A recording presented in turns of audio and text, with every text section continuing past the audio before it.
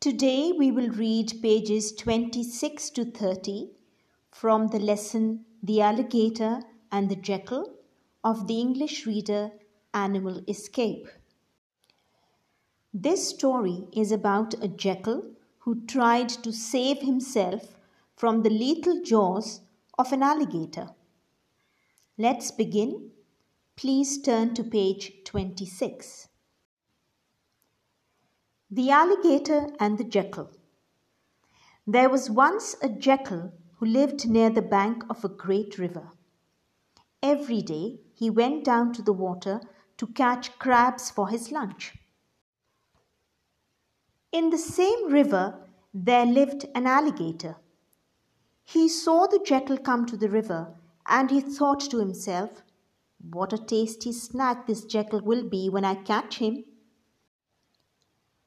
One day, the alligator hid in the mud. Just the tip of his nose stuck out, and it looked like the back of a crab. Soon, the jackal came along, looking for crabs. When he saw the end of the alligator's nose, he thought, "That's a big crab," and he put his paw in the water to get it. As soon as he did that, snap! The teeth of the alligator snapped together. The alligator had the jackal by the paw. The jackal was terribly frightened. He was sure the alligator would pull him into the river and eat him up. The jackal thought quickly. Then he said, "You silly alligator, you tried to catch my paw, but you've only caught a bulrush that I stuck down there in the water to tickle your nose." A bulrush, children, is a tall water plant. It's velvety if you touch it, and it is dark brown in color.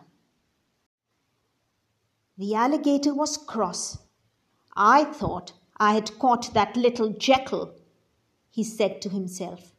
"Now it seems I have caught a bulrush instead." He opened his mouth to let go of the bulrush. The jackal snatched his paw out. "You're really silly," he cried. "You did have my paw, and you let me go again. You'll never catch me." The jackal ran away into the forest. The alligator was angry. "He tricked me that time," he said, "but the next time I catch him, he will not get away." He hid in the mud and waited. The little jackal didn't come back to the river. He stayed up in the country and lived on figs that he gathered under a wild fig tree. Eventually, the alligator found the fig tree. He hid underneath a pile of fallen figs. When the jackal came towards the tree, he saw the pile of figs. He was delighted. As he got nearer, he stopped. "It looks as though something might be under those figs," he thought.